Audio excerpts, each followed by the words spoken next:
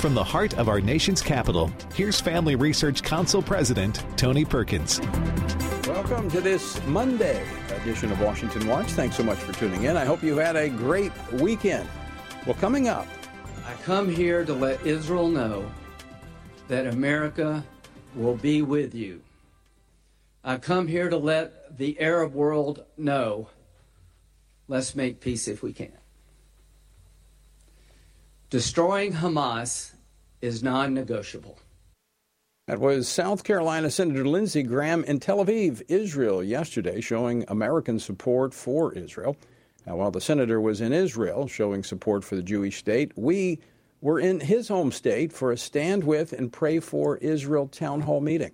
I'll have some highlights from last night a little bit later on this edition of Washington Watch. And it's back to square one in the effort to find a House Speaker after the Republican conference essentially voted to end Jim Jordan's pursuit of the gavel. I think we need to find someone who hopefully can get to 217 before we're all poised in very drama fashion on the House floor, trying to determine how this will unfold. I really hope in the next several days as we come together as a Republican caucus that we're able to resolve that so that we go unified to the House floor and deliver a speaker. That was Congressman Mike Turner, chairman of the House Intelligence Committee, yesterday on CNN's State of the Union. Now, the Republican conference will be meeting this evening at 6:30 p.m. Eastern Time to hear from the 9 candidates vying for the post. FRC's Travis Weber will join me to look at how the 9 candidates line up on faith, family, and freedom issues. Also on Friday, the U.S. Supreme Court announced they would take what could be a landmark First Amendment case. The High Court said it would consider a social media censorship case brought against the Biden administration by the Attorneys General of Missouri and Louisiana. Missouri Attorney General Andrew Bailey joins us to explain the importance of this case and how it could actually impact the 2024 elections. And guess what? Class will be back in session. Professor A.J. Nolte from Regent University joins us to continue our look at the policies and the politics behind the current crisis in the Middle East. The website, TonyPerkins.com. If you miss anything, it's all archived right there at TonyPerkins.com. Our word for today comes from Philippians chapter 1, where Paul is writing to the church from prison in Rome. But I want you to know, brethren, that the things which happened to me have actually turned out for the furtherance of the gospel, so that it has become evident to the whole palace guard and to all the rest that my chains are in Christ. And most of the brethren in the Lord, having become confident in my chains, are much more bold to speak the word without fear. You see, the chains of opposition, met with the courage of our conviction in Christ, will build the confidence in others to live for Jesus without fear. So how do we come to a point of having this type of courage? Look at what he says in verse 21. For to me to live is Christ, to die is gain. So how do you intimidate someone with that outlook on life? How do you stop them? Well, the answer is you don't. For more on our journey through the Bible, go to frc.org/Bible. A reminder, if you would like your voice to be heard, and I certainly hope you do want your voice to be heard, in this effort by the Biden administration, their Equal Employment Opportunity Commission, to force businesses to use preferred pronouns and to open their bathrooms to whomever, you can submit a comment. The deadline for your comment is November the 1st, and we've made it pretty easy for you. To do that, just go to frc.org/free speech. That's frc.org/free speech. We make it very easy for you to submit a comment. On Friday, the Supreme Court agreed to hear arguments in Missouri versus Biden during this upcoming term. This is the free speech case brought by attorneys general in Missouri and Louisiana against the federal government's coordinated effort with big tech to illegally censor and manipulate the free speech of Americans. The High Court also removed an injunction that limited the Biden administration's content moderation talks with tech companies until this lawsuit is decided, demonstrating why this case moving forward to the nation's highest court is so important. Joining us to discuss this is Missouri Attorney General Andrew Bailey. General Bailey, welcome back to Washington Watch. Thank you so much for having me on and for covering this important story. I think it's a huge story, and it's one that's not getting a lot of attention. But I would assume that the word from the court on Friday was kind of a mixed bag. Good news that this is going before the high court, but removing that injunction is problematic, I would think. Yeah, and as you pointed out, this is all about protecting our fundamental right to free speech in America. Disappointed that the court didn't allow the injunction to remain in place, confident that eventually it will allow that injunction to go into place. You know, we suffered the same setback at the Fifth Circuit Court of Appeals, and we've won twice there. We've won once at the district court, twice at the Fifth Circuit Court of Appeals. The score is Missouri 3, Biden 0 in the fight for free speech. We're confident that ultimately the court will restore that injunction after hearing a briefing and oral argument on this matter. Well, you and I have discussed this quite extensively on this program. You have a ton of evidence to make your case. In fact, so much so that the court, the lower court, put that injunction in place, basically telling the Biden administration that they could not collude with social media pending the outcome of this case. So let's talk a little bit about the timeline. When will the court hear arguments in this case? Well, we are hopeful that we can get the matter briefed and argued maybe before the end of the year, certainly early into next year. It's important that the court move as expeditiously as possible. We've got to build a wall of separation between tech and state to protect our First Amendment right to free speech, especially as we move into an election cycle. COVID was the excuse that Biden and his crony bureaucrats used, exploiting a national emergency to violate our constitutional rights and suppress any speech they disagreed with. We can't let them do that as we move into an election cycle. They've already proven themselves committed to future violations, and that's why we've got to continue to push and resolve this matter as expeditiously as possible. So has the court put this on a fast track? We're still waiting on a briefing schedule, but I'll tell you, we're going to use all available haste to make sure that the matter is briefed and argued. Certainly, we've done preliminary discovery. We went to court at the district court level back in May and put on a quantum of evidence sufficient to justify a nationwide preliminary injunction. Again, preliminary discovery for a preliminary injunction. We haven't even gotten to the merits of this case yet. We've got to continue to root out this vast censorship enterprise. But I'll tell you, the three judges that dissented, Justice Clarence Thomas, Alito, and Gorsuch, opined that there was sufficient evidence that was presented at the district court level to justify the stay. So we know we've already got at least three justices who are keyed in on this issue and ready to go. And so we've just got to get it briefed and argued. These are the worst First Amendment violations in this nation's history, when we've got to keep fighting, especially as we move into next year's election cycle.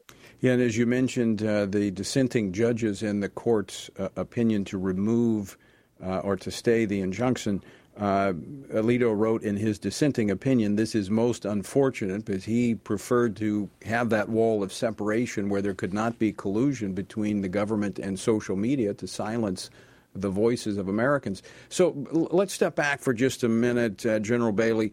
You know, we may have some listeners that have not been a party to our previous conversations. Let's talk a little bit about the evidence that you've uncovered to date that shows this collusion and how the Biden administration coerced social media giants to censor the voice of Americans. Yeah, that's absolutely true. And we've only, like I said, just begun to scratch the surface. 20,000 pages of documents or more, numerous depositions, all of that preliminary discovery to obtain a preliminary injunction. We can show you the emails where the White House Communications Office was directly censoring disfavored speech, calling to suppress a Tucker Carlson video, a Tommy Lahren post, to de-emphasize, de-platform, shadow ban anyone who questioned whether mask mandates or vaccines worked. And we put that evidence on back on May 26th at the district court level. And by the 4th of July, the district court ruled there were 82 pages of factual findings. That's individually numbered paragraphs that accumulate over 82 pages of facts that we put on based on evidence in court that the court believed and were dispositive of the court's ruling. So this isn't just the Attorney General in Louisiana and Missouri speculating that there might have been a violation of our constitutional rights here. We've proven it in court at this point. It's been affirmed at the Fifth Circuit Court of Appeals twice now. And I would point out, too, like you said, it's coercion and collusion. But look at the district court's injunction that was affirmed by the Fifth Circuit that now is being reviewed at the U.S. Supreme Court. All it says is that the federal government can't coerce or control big tech social media. And what we know in the past is that big tech changed their terms of service agreements and their censorship algorithms to satisfy federal officials' demands. That has to stop. When we talk about the wall of separation between tech and state, that's exactly where the rubber hits the road. When you get a court like the Fifth Circuit that puts in place an injunction from the Biden administration from colluding with social media prior to the actual case being litigated, that suggests there's strong evidence that you would prevail in the court. Absolutely. One of the factors in the court's determination as to whether or not to grant a preliminary injunction is whether or not the party is likely to succeed on the merits, that the party moving for the preliminary injunction. And so, again, that quantum of evidence that we put on, those documents, the testimony, the depositions, all of that accumulated over 82 pages of individual factual findings, that was sufficient evidence to show there's likely violations of the First Amendment here, that the big tech was censoring at the demand of the federal government. And that's what we've got to put a stop to. When you look at the evidence that you've gathered so far, are you going to have the opportunity as this case moves further to gather even more evidence? Absolutely. Again, we've only begun to scratch the surface. We know for a fact that the vast censorship enterprise grew so quickly under Biden's watch that the federal government had to design a new bureaucratic apparatus to manage the censorship. That was housed in the Cyber Security and Infrastructure Security Agency within the Department of Homeland Security, CISA. CISA's entire purpose is to protect roads, bridges, and computer databases. And yet the director of CISA said, well, there's also cognitive infrastructure. So the director is committed to controlling what we say, what we think, what we hear, and that justifies, in their minds, their constitutional violations. But we're not going to let Joe Biden destroy free speech in America.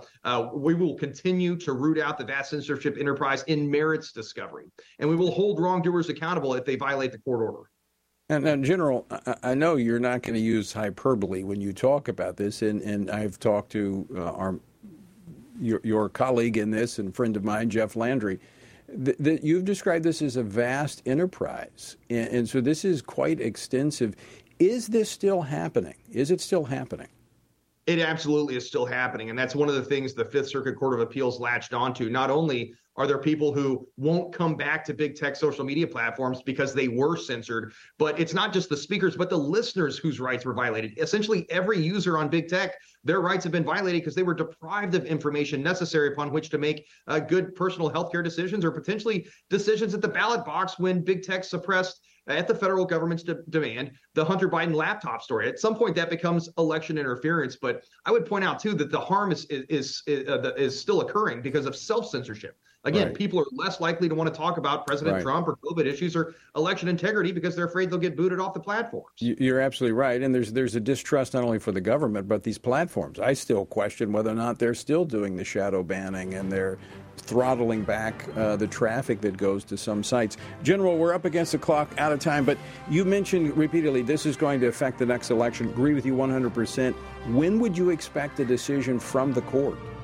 Well, again, we're going to push as hard as we can to get the court to render a decision and make permanent that preliminary injunction. We are hopeful that would be handed down before next summer. I hope you're absolutely right. General Bailey, always great to see you. Thank you for fighting the good fight. We appreciate it. Thank you, sir. Appreciate you. All right, General Andrew Bailey of Missouri. It's a big case. It really is. And he's absolutely right. It has had a chilling effect in the virtual town square where people talk. All right, after the break, there's a crowded field of 9 members of Congress vying for this next speaker. We're going to look at them next here on Washington Watch. Don't go away. Christians must be sure to faithfully think about the issues that have taken our culture and many of our churches by storm from a biblical perspective.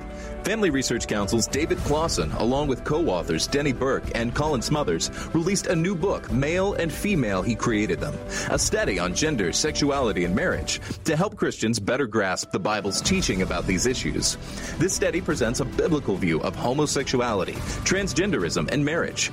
With this new resource, readers will be given guidance on specific questions related to preferred pronouns, identity, intersex conditions, and other matters that our churches must be discipling their members to respond to with love and biblical conviction. As part of the study, readers have access to supplemental videos by Dr. Albert Mohler, Dr. Heath Lambert, Reverend H.B. Charles, Dr. Christopher Yuan, Dr. Rosaria Butterfield, and others that expand and elaborate the themes of each chapter. To purchase a copy, go to HeCreatedThem.org. Today we find that global persecutions of Christians is growing more menacing every year. Family Research Council's Leila Gilbert, Ariel Del Turco, and Lieutenant General Jerry Boykin's book, Heroic Faith, shares personal stories from those who have endured religious persecution and gives a close look at the dire situations Christians often face due to dangerous and sometimes deadly opposition to their faith. The book's true stories of persistence and faithfulness amidst crisis offer inspiration and hope. Heroic Faith also provides insights into the ideologies driving the hostility and persecution, what steps the U.S. government might take to help, and how readers can best respond to the struggles of the faithful. It is critical for us to learn from our brothers and sisters who are suffering deeply and to do whatever we can to help. You can get your copy of Heroic Faith wherever books are sold or by going to frc.org/heroicfaith. Again, that's frc.org/heroicfaith. Men are constantly told that there is no place for their thoughts and concerns about abortion. However, this attitude ignores the fact that both women and men are deeply and personally affected by abortion. Furthermore, one does not have to be a woman to know that abortion ends the life of an innocent, unborn child. Every man has a role to play in protecting unborn lives and supporting the mothers in their families and greater community, which is why FRC's Center for Human Dignity has released a resource titled A Man's Guide to Standing for Life. This resource was created to help men positively address the topic of life. This guide will equip men with phrases to utilize or avoid, as well as practical tips for helping to protect life and the expectant mother or unborn child he knows. Every man has the opportunity to be an unborn baby's hero by stepping in to support a mother and speaking up for her child's life. Get this free guide at frc.org/prolifemen to learn more about the important role men play in protecting unborn lives.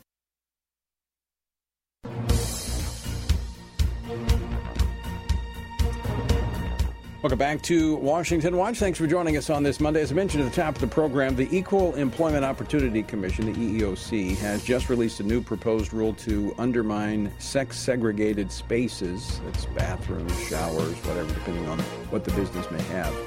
And it would also stifle free speech in the workplace by expanding the definition of what constitutes workplace harassment. If you use, I'll get it out here in a minute, the wrong pronoun, you could be in trouble with the EEOC. Now, this is unilateral by the EEOC, but they have posted a rule, and there is a time for public comment, which is now. The period at which this public comment time ends is November the 1st. So you got to get a little bit, not long, about a week, and you can place a comment.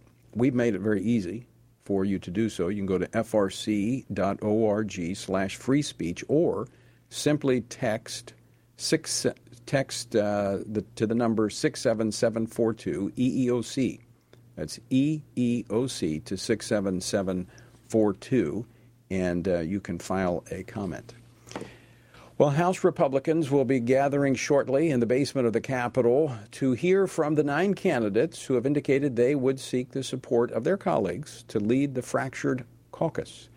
They have spent the weekend on the phones talking with their fellow House members and others, trying to build support. I've had several conversations over the weekend, and I am hopeful, I am hopeful and prayerful, I prayed with several of them over the weekend, that they can arrive at a speaker sometime this week. So what do we know about each of the candidates? Joining me now to discuss this is Travis Weber, Vice President for Policy and Government Affairs here at the Family Research Council. Travis, welcome back to Washington Watch. Thank you, Tony. All right, let's talk about the 9 candidates. Let's get an overview of them. The FRC Action has a scorecard, and so we have lifetime ratings for these members, which really indicate where they stand on key issues such as faith, family, and freedom. So let's run down the list of who's running and how they line up. Yeah, so Tony, we do have those numbers as we've kept track of the votes that these elected leaders have taken on key issues in Congress over the years. So Congressman Jack Bergman has a lifetime of 97.28, Byron Donalds 98.7, Tom Emmer 93, Kevin Hern 96, Mike Johnson 99.4, Dan Muser 95.6, Gary Palmer 100%, Pete Sessions 97, and Austin Scott 95. And so those are the overall numbers. They're all pretty high, Tony. But there are some votes that stuck out to me in particular, looking at their records, votes that we have noted with particular focus, particular interest of concern of faith, family, and freedom. So overall numbers. Let's take a look, because, realistically, I think there's a few here that stick out that are going to be stronger contenders than the others, as I've been talking to members over the weekend. We see some really good guys here, lots of friends. But I'm going to start with one who has the lowest score, because he's anticipated by some to be one of the stronger candidates, and that's Tom Emmer, who happens to currently be the whip. And he has a score of 93, which is the lowest among all of those pursuing it. What brought him to that lower score? Yeah, so most notably his vote for the Respect for Marriage Act. This was the legislation that put into federal statute legalized same-sex marriage, and so it was a bill that we strongly opposed and did what we could to highlight why no elected official should vote for this bill, but unfortunately he did vote for that. He also voted for the legitimization and spread of marijuana through the banking system, against DOJ enforcing our marijuana laws, and notably preventing enforcement of the transgender military policy. He voted against an amendment, or he voted the wrong way on an amendment that would have prevented the enforcement of a transgender military policy. So he also voted for the Maloney Amendment back in 2016 that would have that provided for special protections for sexual orientation and gender identity. So some concerning votes for Congressman Emmer on these questions of sexuality and family, for sure. Well, I want to, you're absolutely right. I think, and he's probably an outlier on that, because I don't think any of the others have votes that are in line with LGBTQ and transgender and all that. The one that I do see a common thread through some of them is this legalization of marijuana. That seems to be something we've talked about even on this program. This is where I think there's this infiltration of libertarianism within the party, and some thinking, look, let's just legalize it. Yeah, no, Tony, that is a thread. We've seen even when those votes happened, we recall noting some Republicans voting for the Safe Banking Act, which would provide for the facilitation of marijuana-related transactions in the banking system, and against DOJ enforcement. So there's this thought of, just let the states deal with it, or, right. It's in the system anyway. And this is problematic for a number of reasons. But I think, as we continue to put the reasons and argumentation out there and the evidence comes to light about what happens when you legitimize drugs, right. Hopefully elected officials will see that. So just again, some of the candidates kind of toward the top vying for this post that have that position have voted to legalize marijuana or make it more moving in that direction with the Safe Banking Act was Byron Donalds. We also had Kevin Hearn, who has cast some votes. He's the Republican Study Committee chairman. He's got a 96% lifetime. He's a good guy. But this is one of those issues that seems to be popping up. Mike Johnson, who is the vice chair of the Republican Conference, he near the top with 99.4%. What happened to that 0.6%? Yeah, so Tony, that was the year that we scored against the National Defense Authorization Act over the issue of women in the draft. And there were a few other issues with it, but with the NDAA, there's a lot of it's a big vote for members, and there's a lot of considerations that go into that. And he's on the House Armed Services Committee, where there's an expectation, unless there's really something bad, that members support it. Right. So his support for the NDA, that was the only vote that caused him to move off of 100%. So that was the explanation there. All right, Travis, I know we're going to be tracking this evening. They'll be going late into the night with a candidate forum, and then we're anticipating possibly tomorrow having a vote on the House floor for a speaker. So we're going to be watching that very closely. Travis, thanks so much for joining us. Absolutely. All right, folks, be praying.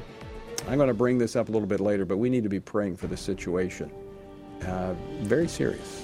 It is time to get a speaker. All right, when we come back, we're going to We're going to bring class back into session with Professor A.J. Nolte as we take a look at Israel and the history. Don't go away.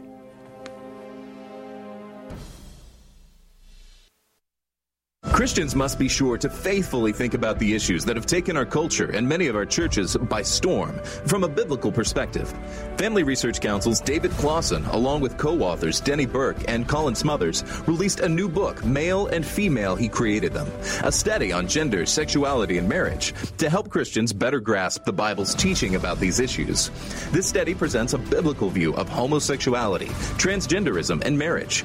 With this new resource, readers will be given guidance on specific questions related to preferred pronouns, identity, intersex conditions, and other matters that our churches must be discipling their members to respond to with love and biblical conviction. As part of the study, readers have access to supplemental videos by Dr. Albert Mohler, Dr. Heath Lambert, Reverend H.B. Charles, Dr. Christopher Yuan, Dr. Rosaria Butterfield, and others that expand and elaborate the themes of each chapter. To purchase a copy, go to hecreatedthem.org. Today we find that global persecutions of Christians is growing more menacing every year. Family Research Council's Leila Gilbert, Ariel Del Turco, and Lieutenant General Jerry Boykin's book, Heroic Faith, shares personal stories from those who have endured religious persecution and gives a close look at the dire situations Christians often face due to dangerous and sometimes deadly opposition to their faith. The book's true stories of persistence and faithfulness amidst crisis offer inspiration and hope. Heroic Faith also provides insights into the ideologies driving the hostility and persecution, what steps the U.S. government might take to help, and how readers can best respond to the struggles of the faithful. It is critical for us to learn from our brothers and sisters who are suffering deeply and to do whatever we can to help. You can get your copy of Heroic Faith wherever books are sold or by going to frc.org/heroicfaith. Again, that's frc.org/heroicfaith.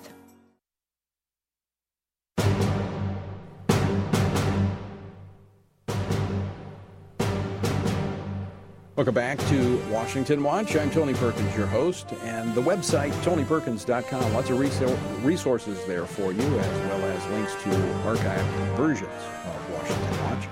In our next segment, you're going to hear from the former U.S. Ambassador to Israel, David Friedman, who describes what's unfolding in Israel as the greatest threat since the founding of the nation. It's very important to understand the policies and politics that have led us to this point.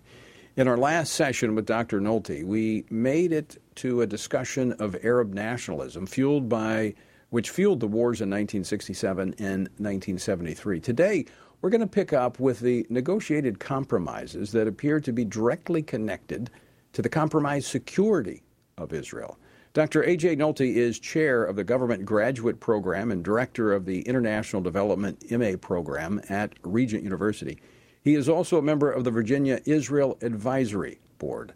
Dr. Nolte, welcome back to Washington Watch. It's great to be here again, Tony. I always enjoy these conversations. I wish it was under better circumstances in this case, but I think we can continue to go through the history and really explain, I hope, to people why what is happening now is happening.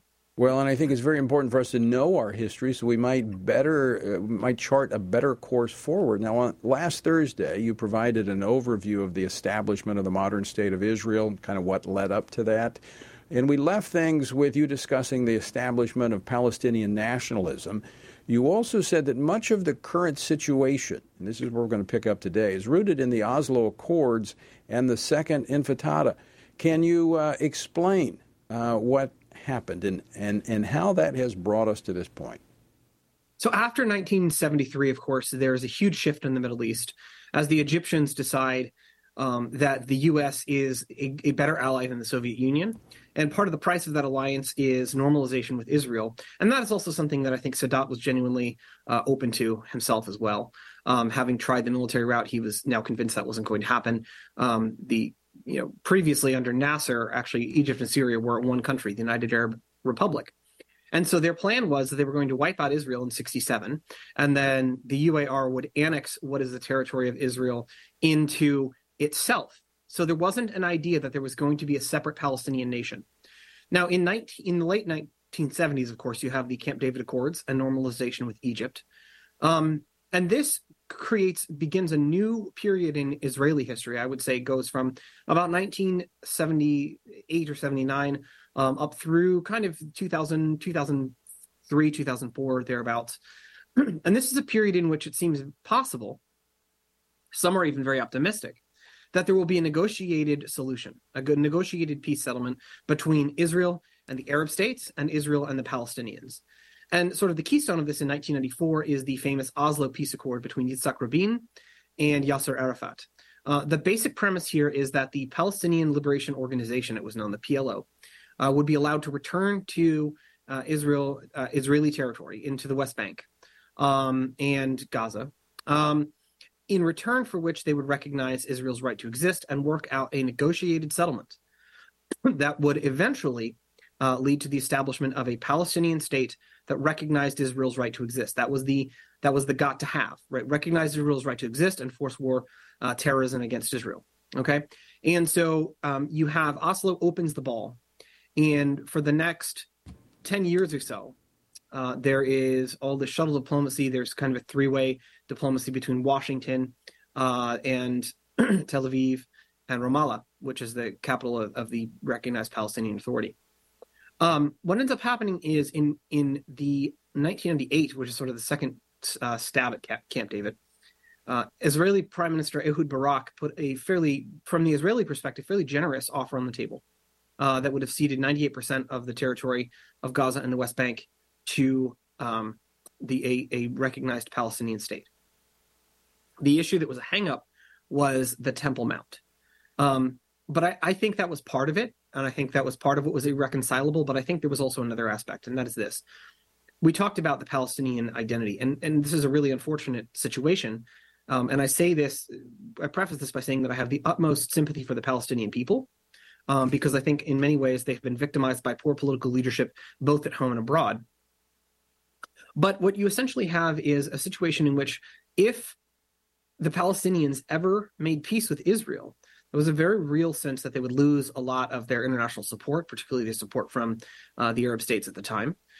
They would lose the refugees, would lose the benefits that they were receiving. So the UN Refugee Agency, which you mentioned last time, was paying generously for these refugee populations.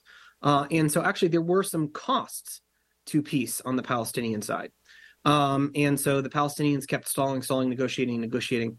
And then eventually, once the Temple Mount was a hang-up, you had what was called the Second Intifada. Now, the reason the Second Intifada is so important is because there was a promise of peace around the corner. Everybody was talking about how peace was about to come. Peace was right around the corner. And then all of a sudden, there are all of these suicide bombings. There are all of these outbreaks of terrorism in Israel. And the Israeli population just realized that Arafat was never going to make a deal. He was never going to actually be a real partner for peace. That was the perception that the Israelis had. Dr. Nolte, I'm going to push pause for just a moment. We're up against a break, but I want to come back. I know we're going to kind of continue this series over the next couple of weeks, but I want to finish this second point for today, the Second Intifada, because there's a connection there, I think, when you look at the Temple Mount and what triggered that in where we are today. So I want to finish that thought when we come back. So if you'll stick with us for just a few more minutes, we're going to come back from the break, and we're going to continue our conversation with Dr. A.J. Nolte, and then we're going to take a look at what happened last night in South Carolina with our special town hall meeting to stand with and pray for Israel. You're going to hear a message from the former U.S. ambassador to Israel, Dr. David Friedman. That's going to be coming up next here on Washington Watch. So don't go away. We're back right after this break.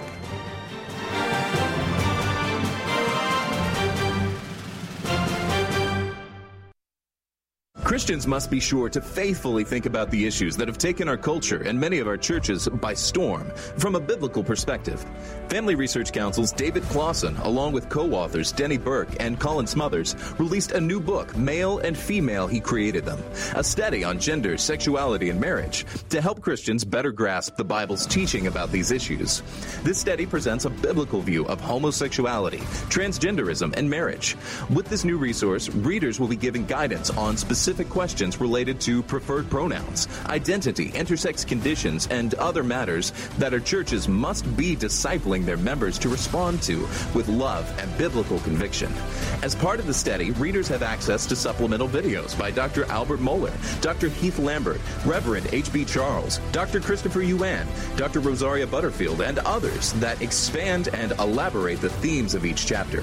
To purchase a copy, go to hecreatedthem.org.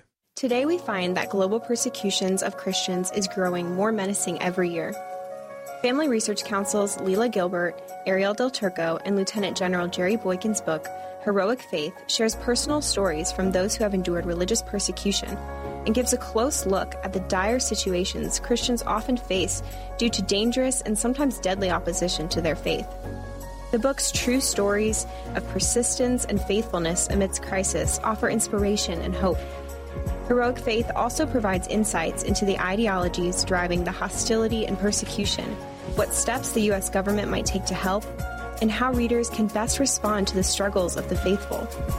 It is critical for us to learn from our brothers and sisters who are suffering deeply and to do whatever we can to help.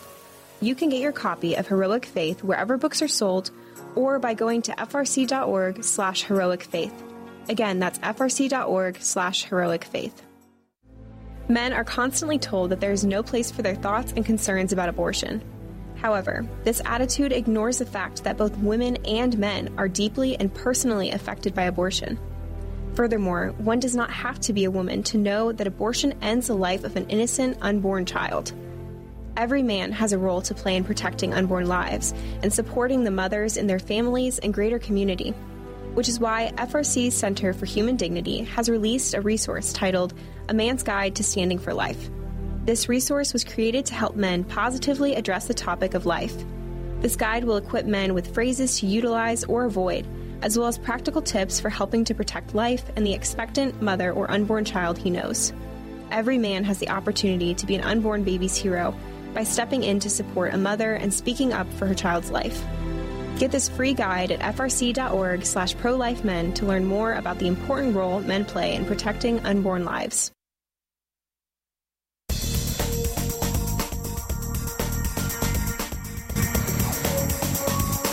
Welcome back to Washington Watch. Good to have you with us. The website, TonyPerkins.com. Dr. A.J. Nolte is sticking around. We're going to have a little after-class discussion here. Dr. Nolte, thanks for sticking around. So we left off with the Second Intifada.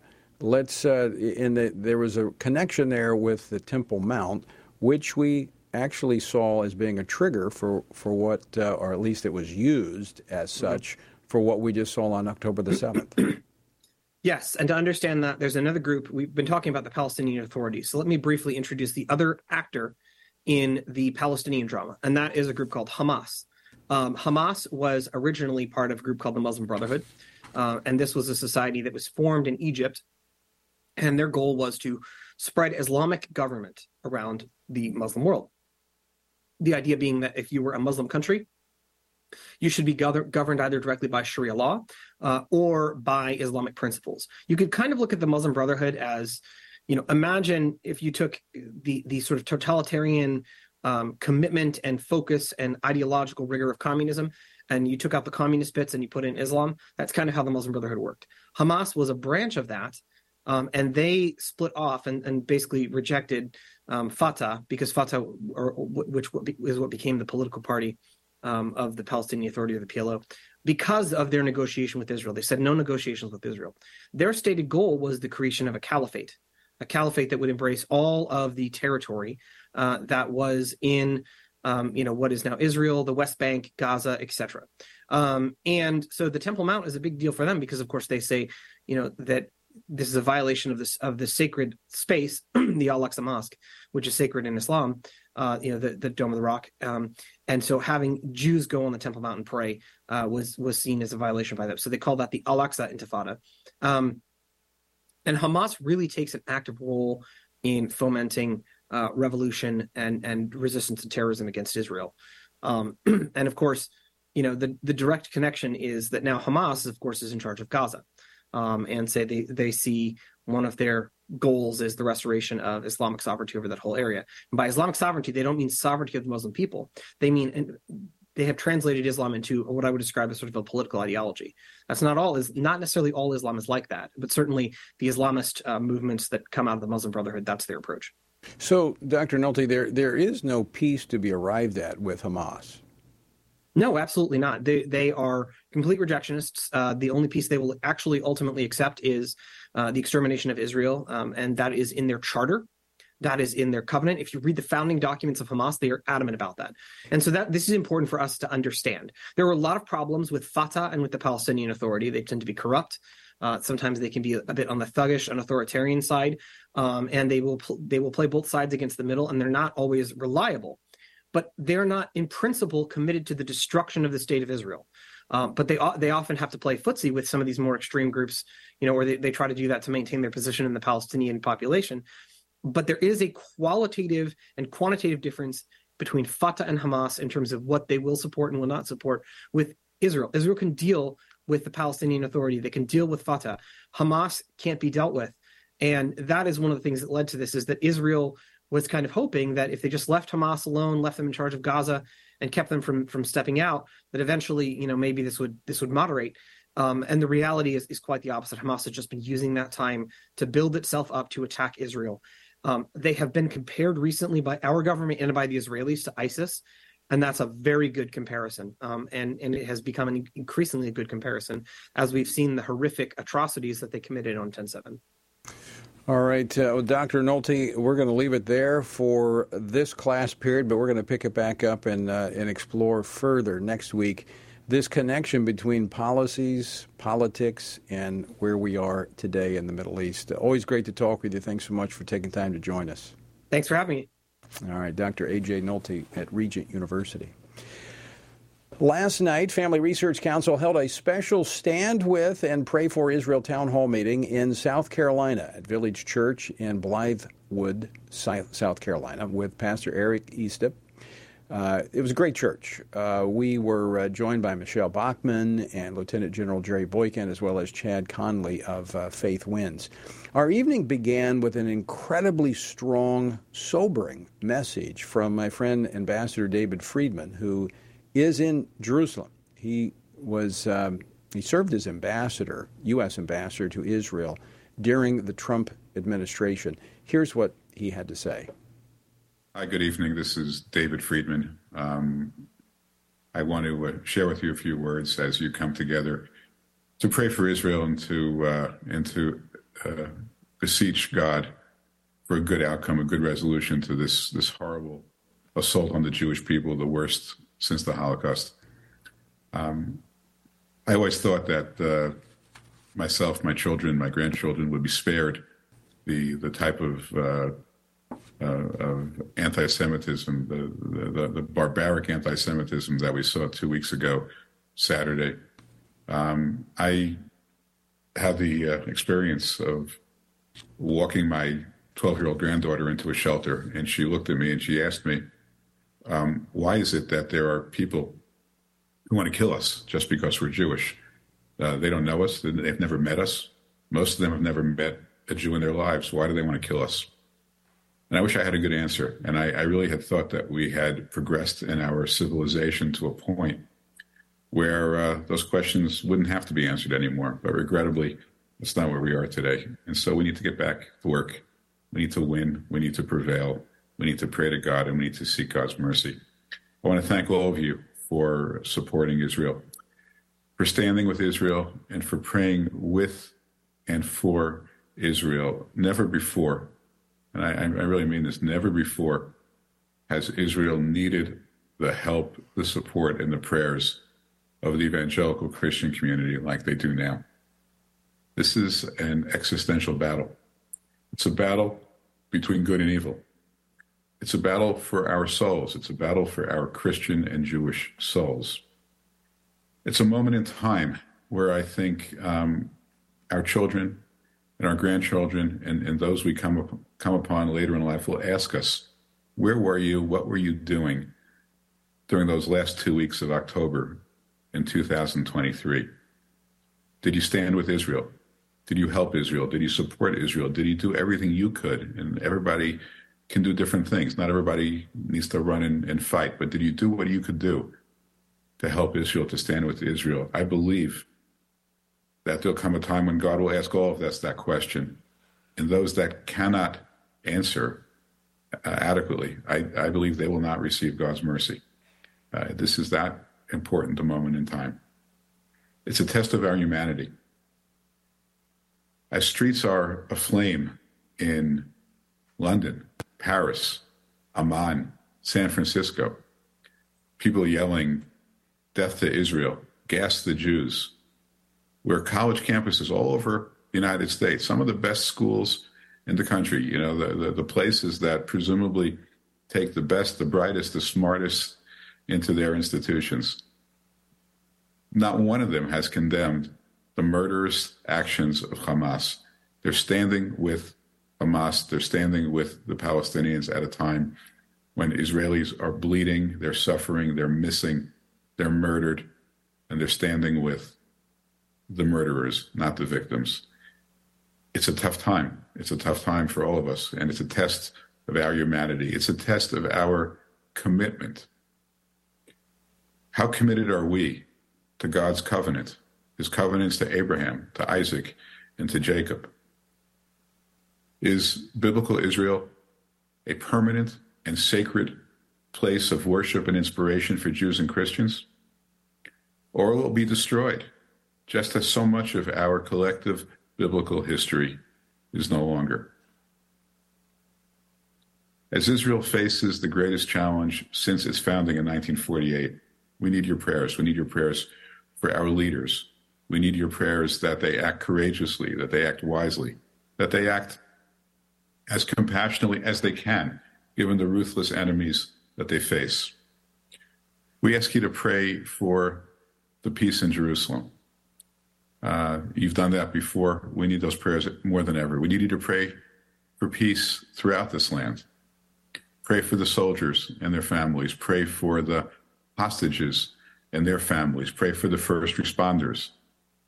Pray for all the volunteers. And there are tens and tens and thousands of them who are volunteering to help within this country. I have never seen Israel more united. I've never seen a greater spirit within this country. As much as people are in pain and grieving and suffering, the entire nation of Israel, from right to left, secular to religious, have come together to support the Jewish people like never before. We need to pray for them to continue. You know, no one right now in Israel is sleeping. The soldiers are not sleeping, protecting our borders. The first responders are not sleeping. They're getting calls every 10 minutes. The volunteers aren't sleeping because there's so much for them to do in so many different places to make sure everybody has what they need. So many thousands of people, tens of thousands of people have been taken out of their homes and dislocated, and they need a place to go, need a place to sleep. So many volunteers are doing this 24/7. And so many parents are not sleeping because they're afraid if they go to sleep, the phone might ring with the news that they dread about their family members. But in addition to everyone in Israel who is not sleeping, there's also someone else who is not sleeping. As King David says, the protector of Israel neither slumbers nor sleeps. God is not sleeping either, and God is with us, and God will protect us if we seek his blessings. You know, the last line of Psalm 29 is an interesting choice of words. The psalmist says, "May the Lord give strength unto his people, and may the Lord bless his nation with peace." And it's an odd choice of words, because if God gives us peace, do we really need strength? Why are we asking for strength if we're asking for peace? Aren't the two really alternatives? If you have strength, then presumably you need it to fight a war. If you have peace, you don't need strength. But we're learning something very important from that. What King David is telling us is that you can't have peace without strength. There is no peace without strength. Unfortunately, we live in a world where if we are weak, we will not have peace, and we will suffer. We ask God to give us strength, not just physical strength, although that's, of course, part of what we need. We need moral strength. We need spiritual strength. We need military strength. We need all the strength that we can muster to defeat this extraordinarily dangerous, and barbaric force of evil. We can only do this together. We are united. We are united with you. I believe the Christian faithful, the evangelical faithful, and the Jews throughout the world, we are all together. We're together like we've never been before. And through that unity, we can all collectively beseech God for his mercy and his blessings, and most importantly, at this difficult hour, for strength. May we all receive strength to emerge victorious from this battle. May God bless all of you. May God bless Israel and its soldiers and its first responders and its volunteers. May God bless America and all those in America who want to help and support the state of Israel. And may God bless us all. Thank you so much. Again, that was U.S. Ambassador David Friedman. He was ambassador during the Trump administration. He communicated that to us last night in our Stand with and Pray for Israel town hall meeting in South Carolina. A somber and stirring and emotional message. Just watching it again just shows the need that is there. As he said, this is the greatest threat that Israel has faced since it became a Jewish state in 1948. And he's asking for prayer. And I believe we need to be joining in prayer, and that's why we had that event last night. A part of that event was former Congresswoman Michelle Bachmann, and she had this to say. When you showed the clip of Ambassador David Friedman, I've known him, I've been with him, talked with him. I've never seen him more shaken than what we saw tonight. And just speaking with our mutual friend Tommy Waller, who's a Christian with a ministry in Samaria, I'd never heard Tommy more shaken than this morning. Two rabbis who are friends of mine, Tuli Wise and Pesach Walicki. I've been talking with them all week. I've never heard them more shaken. And they said to me, one of the rabbis, who's probably in his 50s, almost 60 years old, he said, this is the first time I've ever broken Shabbat. And he'd called me because he wanted to get the message out, because he saw how the narrative was changing and that the pro-Hamas message was going out. And he was saying, if the churches don't stand with us, we don't know what we're going to do. And so they're shaken. Again, that was former Congresswoman Michelle Bachmann last night at our Stand With and Pray for Israel town hall meeting. You can actually watch the entire event. Go to TonyPerkins.com and you can follow the links over and watch it. It was a powerful, powerful evening. Well, I believe it would be the appropriate way, as we heard the ambassador calling upon evangelicals and Christians in America to pray for Israel, and Michelle echoing that from others that she has spoken to, and I've heard the same thing over and over, that I want you to join me right now as we close out today's program on this Monday to pray for Israel. Lord, you've heard the cries of your people, and you've heard the request. Father, from our friends in Israel, we do pray. We pray for their safety, for their well-being, for all of the people. We pray for truth to reign, that, Lord, there might be peace. We pray for the military. We pray for the political leaders to make wise decisions, the first responders to have the strength to respond. We pray for the resources that are necessary. And we pray, Father, for your will to be done. And, Lord, I pray that America would stand for Israel and give us leadership in our Congress, even now as they begin to meet to deliberate over a speaker. May we select one who will honor you and lead the Congress in following truth. We pray this in Jesus' name. Amen. Thanks for joining us. Have a great evening.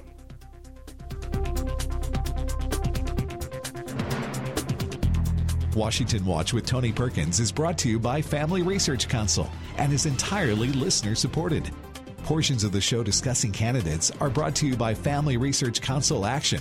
For more information on anything you've heard today, or to find out how you can partner with us in our ongoing efforts to promote faith, family, and freedom, visit TonyPerkins.com. Also, to leave a comment about Washington Watch, call our watch line at 1-866-372-7234.